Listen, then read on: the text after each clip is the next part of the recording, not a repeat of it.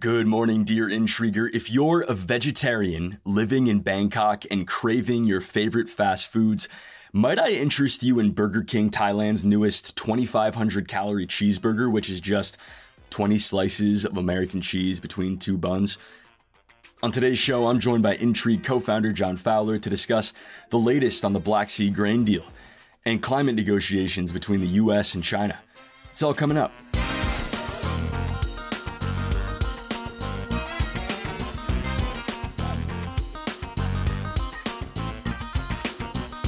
Morning, John. How are you? Oh, I'm doing very well. Thank you, Ethan. We were just talking about the smoke blowing through DC. How are you coping? Yeah. It just follows me around everywhere. It's a bit of a bummer, but luckily it's 100 degrees. We can't talk Fahrenheit and Celsius, but it's 100 degrees Fahrenheit, which is some outrageous number in Celsius. So The smoke doesn't really matter because I'm staying inside no matter what. Well, that's good to hear. But John, to the news of the day. And let's just start with some background here. We're talking about the Black Sea grain deal. I think the context here is, not long after Russia's invasion of Ukraine began last February, we started to realize just how intertwined these economies were and how important the two combatant countries are in the global economy, and especially in the global food economy. Yeah, right. Hugely important. And to be honest, it's something that I probably wasn't as aware of as I should have been. I think we all talk a lot about Russia as an oil exporter, a gas exporter, and how the sanctions on its, fossil fuel industry have caused fuel prices to spike and all of that kind of stuff. But Russia's also a massive grain exporter. It was the largest wheat exporter as of 2020. And it's also a huge fertilizer exporter, which is a big deal for a lot of countries, including, Brazil or whatever. They buy a lot of their fertilizer from Russia. And then you add to that Ukraine, which was the world's fifth largest wheat exporter, third largest corn exporter, and the largest exporter of seed oils. This whole region, I think people have heard it referred to as like the breadbasket of Europe, and that's why. So on wheat alone, Ukraine and Russia made up a quarter of exports before the war. Right. So, John, as we know, war is complicated. The old saying, all is fair in love and war. Obviously, that's not quite true, though you wouldn't know it by talking to my ex-girlfriend. But we know that countries at war will do a lot to gain an advantage. So how did the global community ensure that these critical exports weren't disrupted during the course of the war? Yeah, it's a good question. I think folks may have heard that last July, there was this idea that a deal was negotiated to allow wheat exports to pass through the Black Sea. So Russia, Ukraine, and Turkey agreed that Ukrainian ships, notwithstanding the Russian ships in the Black Sea preventing, Ukrainian movement, they would allow Ukrainian ships that had grain on them to pass through the Black Sea, through the Bosphorus Straits, and out into global markets. It was critical because, there are ways to get the grain from Ukraine overland out through Europe, trains and trucks and whatnot, but it just can't really handle the volume of grain that we're talking about here. I think it was a huge diplomatic breakthrough. It was a big worry this time last year about, how we're going to get all that grain out of Ukraine. And so when Russia agreed to it, I think it was seen as like a really important, sensible move from all parts. I think the UN estimated as many as 47 million people around the world could be pushed into acute food insecurity because of this war. So that deal that was struck last year has allowed 33 million metric tons of food to exit Ukraine, which, that almost certainly has saved millions of lives around the world. And that brings us to yesterday when Russia announced it would be pulling out of the deal and potentially putting those millions of lives that you mentioned at risk. And mind you, John, it also comes just 5 days after the UN reported that global food insecurity in a landmark report is getting much, much worse. Yeah, I mean, it's never a good time to pull out of a deal that is going to, feed the world. It's never a good thing. Global food insecurity is a problem that is, it's enormous. So it's never a good time, but seems like a particularly bad time. But, I don't think Russia's decision is particularly surprising. They've been threatening to pull out of this deal pretty much since it started. Every couple of months, they say that we're going to suspend our participation. It nearly broke down last October after Ukraine allegedly launched some drone attacks on cities in Crimea. This time around, I think the rationale for Russia's withdrawal is that Western sanctions, or they say Western sanctions are limiting their ability to export food and fertilizer. And they say that those sanctions are kind of preventing the humanitarian mission of the deal from being fulfilled. So that they want the sanctions lifted, essentially. John, before we move on, you mentioned that Ukrainian drone attack on Crimea as an earlier reason why Russia might suspend the deal. And in a coincidence, perhaps more than a coincidence, yesterday, just hours before this announcement, Ukraine disabled the Kerch bridge connecting Russia and Crimea using, yet again, a drone attack. Any link, you think, between these two events? Yeah, I mean, it's hard to know, right? It's such a unsatisfying answer that I always come up with. But the Russian spokesman, for whatever it's worth, said that there is no link. I tend to think that's probably right, because the decision to withdraw from the grain deal has probably been made in advance, as you'd imagine. You know, it requires sign-off from the Kremlin, you'd think. And frankly, I can't really see the strategy behind Ukraine attacking the bridge to, like, imagine Ukraine knew about the decision to withdraw from the grain deal. I can't imagine them attacking the bridge as kind of like punishment. That doesn't make sense to me. But, you know, I don't think we'll know anytime soon anyway. So what's next? I mean, let's imagine here that the West accedes to Russia's demands, agrees to lift some of these sanctions. Very unlikely, of course, but if they did, what's next? Well, Russia says it would return to the grain deal to start off with. I think you're right that it's very hard to imagine Western countries would be eager to help Russia raise any revenues for their war effort, which lifting sanctions would allow them to do. And I think that gets to this whole issue gets to the heart of the challenge with any sanctions regime. They are a blunt instrument. They're not particularly targeted, and they inevitably harm folks around the world that they are not necessarily designed to harm. But, you know, I think what we're seeing here is that Russia's trying to change the narrative of this war in the global south. That those are the countries that we're talking about that are largely affected by this pulling out of the grain deal. You know, we're talking about countries in Africa who are reliant on these exports, you know, Latin America, same thing. Russia's trying to say to these countries, hey, the coming food shortage that you're going to experience because we've pulled out of this grain deal isn't because we're blockading Ukrainian ships. You know, pay no attention to the fact that we invaded Ukraine, please. But it's because the West is actually sanctioning us. And that's so unfair.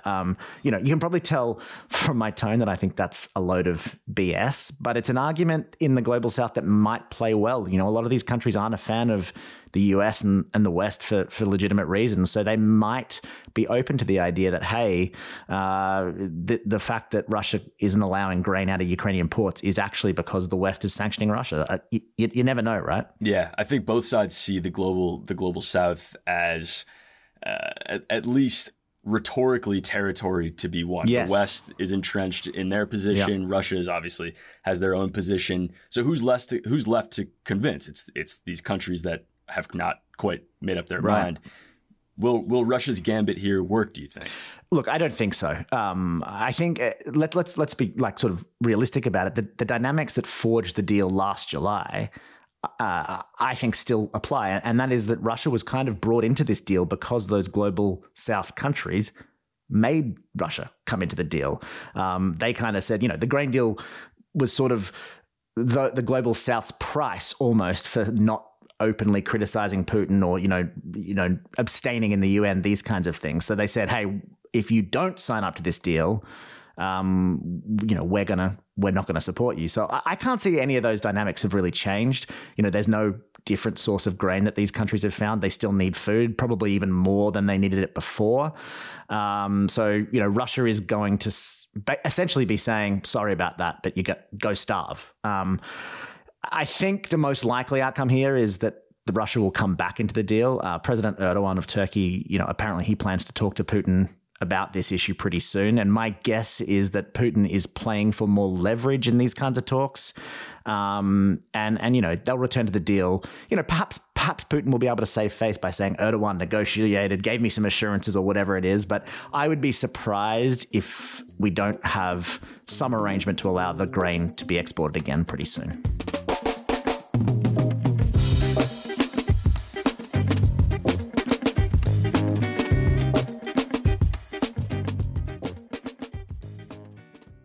Today's show is sponsored by one of my favorite newsletters, 1440. The team from 1440 monitors scores of news sites to find the stories that matter the most, from science and culture to business, politics, even sports. They then pull the most important pieces together into a single digest every weekday morning. Check out the link in the show notes to learn more. All right, welcome back. John, here's your chance to share what's on your mind. So lay it on us. I know, I've only been waiting 30 plus years for a dedicated spot to tell everyone what's on my mind. I am interested at the moment in John Kerry's trip to China. So John Kerry is the US, special envoy for climate change matters, and he's just arrived in Beijing for 3 days of talks with his counterpart on all things climate change. I think, interestingly, Kerry's a bit of a favorite of the Chinese. I think the New York Times noted today in their coverage of this that Kerry and his counterpart have negotiated with one another for more than 20 years. There's a long-standing relationship. So they refer to each other as old friends. So, Kerry will probably be pretty welcome in Beijing. But I think the interesting thing about his trip is that there are two broader dynamics. The first is the micro context of climate change cooperation between China and the US. Kerry, I think, wants to kind of carve out the idea of climate change cooperation from the broader relationship. He wants to sort of say that this shouldn't be political, it's not bilateral, but rather it's a global issue, and China and the US, as the two biggest countries in the world, need to work together on this. I think conversely, China wants to tie climate change action to the broader relationship. It kind of sees US wants climate change cooperation, and China, I think, sees that as a bargaining chip to try and get some of what it wants from the US. John, I'm getting a little frustrated here because you promised us two key dynamics, and by my count, there's only been one. So what's the other? Good things come to those who wait, Ethan. The second dynamic is it's the broader context of Kerry's visit, and I think this is the big story. He's the third official after Secretary of State Blinken and Treasury Secretary Yellen to visit China in pretty quick succession. There's also word on the street in D.C. that the Commerce Secretary, Gina Raimondo, she'll be heading to Beijing in September, from what I hear. And actually, Blinken met China's top foreign affairs official, Wang Yi, in Jakarta last week. So the TLDR of that is there's a lot of high-level activity happening between the US and China, a lot of meetings. And that's after they've spent most of this year refusing to meet and, jabbing at each other in the press and through speeches. And all of that has me wondering whether this is a bit of a signal that Biden and Xi are preparing to meet in person. This is the kind of stuff that you do if you're trying to prepare for a leaders meeting. I think right here on this here show, we said some time ago that Xi Jinping kind of is in a bit of a pickle because he needs to get things back on an even keel because the US just so happens to be this year's host for the APEC summit in November. That's a challenge because Xi doesn't want to be snubbed at that meeting. He doesn't want to be kind of just treated like any old leader because that would not show that he's strong and that China is a strong country. But he also, he can't risk not going to the meeting because then it looks like China is having a tantrum and not leading the world like they consistently say they want to. So I think Xi kind of has to secure a welcome in the US that befits his what he thinks of his station in the world. And for that, the US-China relationship just needs to improve. So, I don't know whether that means that Biden and Xi will meet in November around the APEC meeting or whether they're planning a separate meeting before or between now and then. But these high-level meetings that are happening in quick succession, the nice tone or the improved tone that's coming out of them tends to suggest to me that Biden and Xi will meet sooner rather than later. So let's see. John, you follow this stuff very closely, and I have a feeling... Too closely, arguably. Yeah, I have a feeling you're going to give us a frustratingly ambiguous answer to this next question, but have we seen the floor? Have we bottomed? Is the worst behind us? Yeah, I am going to give you a frustrating answer. It depends. I think I would like to think so, but events, dear boy, are the things that could happen. So if everything goes to plan, I think probably the floor has been seen, but another spy balloon and we're right back there. Right. But what's on your mind, Ethan? This is a chance for you to kind of tell me, get up on your soapbox. Well, John, thank you for asking. I've got the Iranian morality police on my mind, who over the weekend announced that they would once again be enforcing Islamic dress codes after a fairly lengthy pause. And the context here, of course, is that last September, a 22-year-old woman named Mahsa Amini was detained over an apparent dress code violation. She died 3 days later while in police custody. And her death, as we know, set off a huge protest movement, which a lot of experts said represented the biggest threat to the Iranian regime's rule since it came to power in 1979.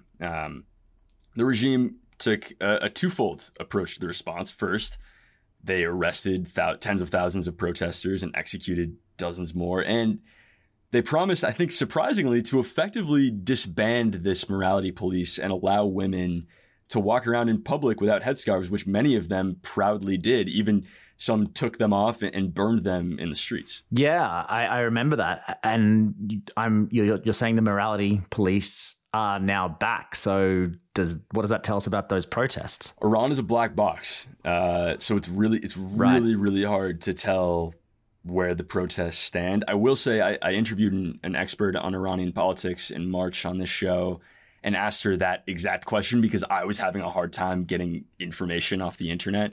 And she said, yes, these protests are still going on. In some places, they're continuing every night. And for all we know, that could still very well be the case in limited form. But I think with this announcement, the regime is effectively saying to the world that they feel fully back in the driver's seat, that they won, the protesters lost, and whatever concessions they initially offered are no longer on the table. So we're back to the status quo. Well, that's not great news for the Iranians, and I guess for the rest of us who kind of hoped for maybe some more freedom for folks over there. But if anyone is kind of not across this issue, I think that podcast that you mentioned that you did back in March was a fantastic listen. So I really would encourage folks to scroll back through the list of podcasts and give it a listen. It was a good one. Well, that was mostly about the nuclear issue, and one of the questions I asked was, at the end of these protests, if the hardliners in the regime are ascendant, what does that mean for the nuclear issue? And it's probably not a great thing. So this is all worth watching. And with that, I bid you adieu, John. Thanks for coming on. Thanks, Ethan. Always good to chat.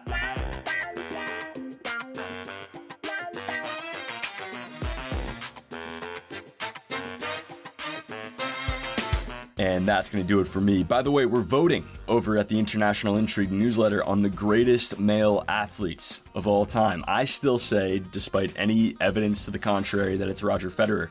But make sure to tell us who you think takes the top spot. In the meantime, I'm Ethan Plotkin. See you on Friday.